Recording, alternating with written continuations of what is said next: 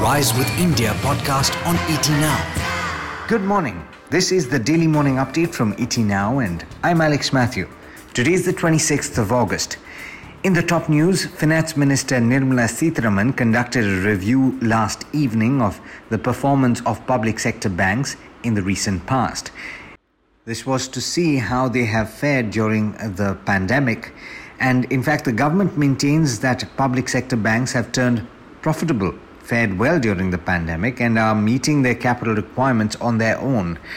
With public sector banks having turned profitable and improving on most parameters, they have been able to garner investor confidence and consequently raise money from the market, according to Debashish Panda, who is the Secretary of Department of Financial Services. That was his response to a question on whether the government would infuse capital into these banks. Finance Minister Nirmala Sitharaman, meanwhile, said that state-owned lenders have collectively performed well despite the pandemic.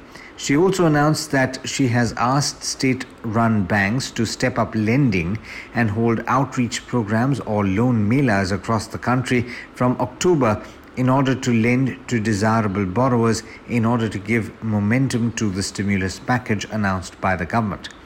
Sitharaman said that it was still too early to say that there is lack of credit demand in the economy.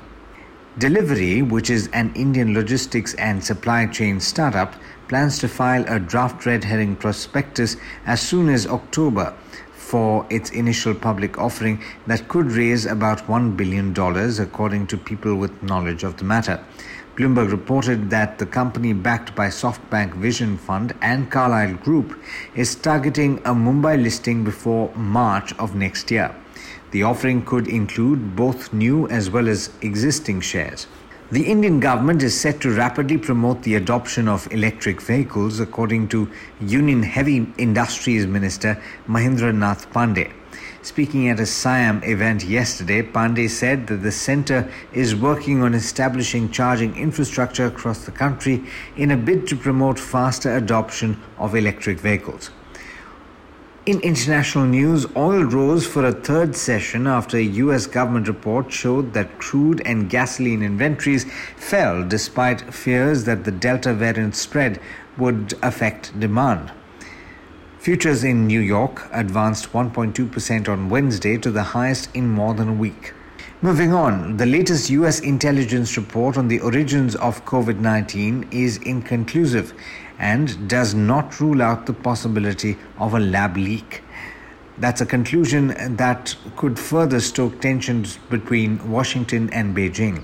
And in Afghanistan, the Taliban have appointed senior veterans to the posts of finance minister and defense minister, according to two members of the group.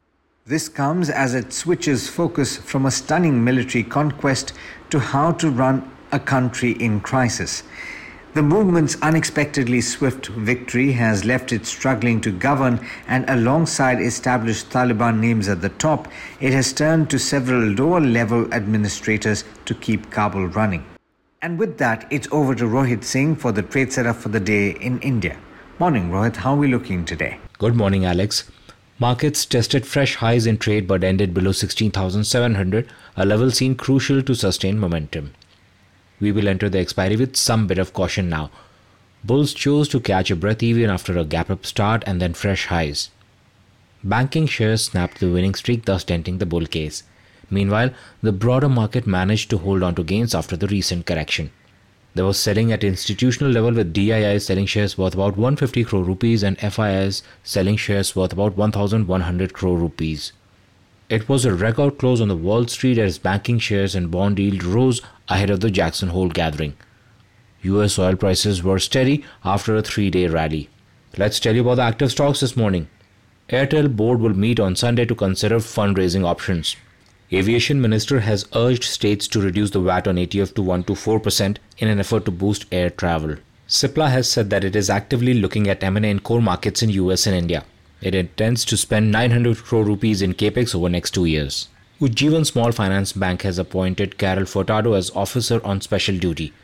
After September 30th, Furtado will take charge as interim CEO, subject to RBI approval.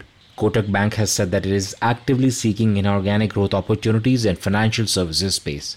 Axis Bank will sell additional Tier 1 bond overseas and look to gather up to $1 billion in ESG-compliant instruments. Mukesh Ambani has enlisted 8 global technocrats, many of whom are advisors to governments, as part of a 9-member Energy Council. The government has fixed the fair and remunerative price or FRP of sugarcane, the minimum price that sugar mills have to offer to farmers, marginally higher over the previous year. Watch out for PSU lenders, as the finance minister wants them to take up another loan mela to boost economic growth and revival.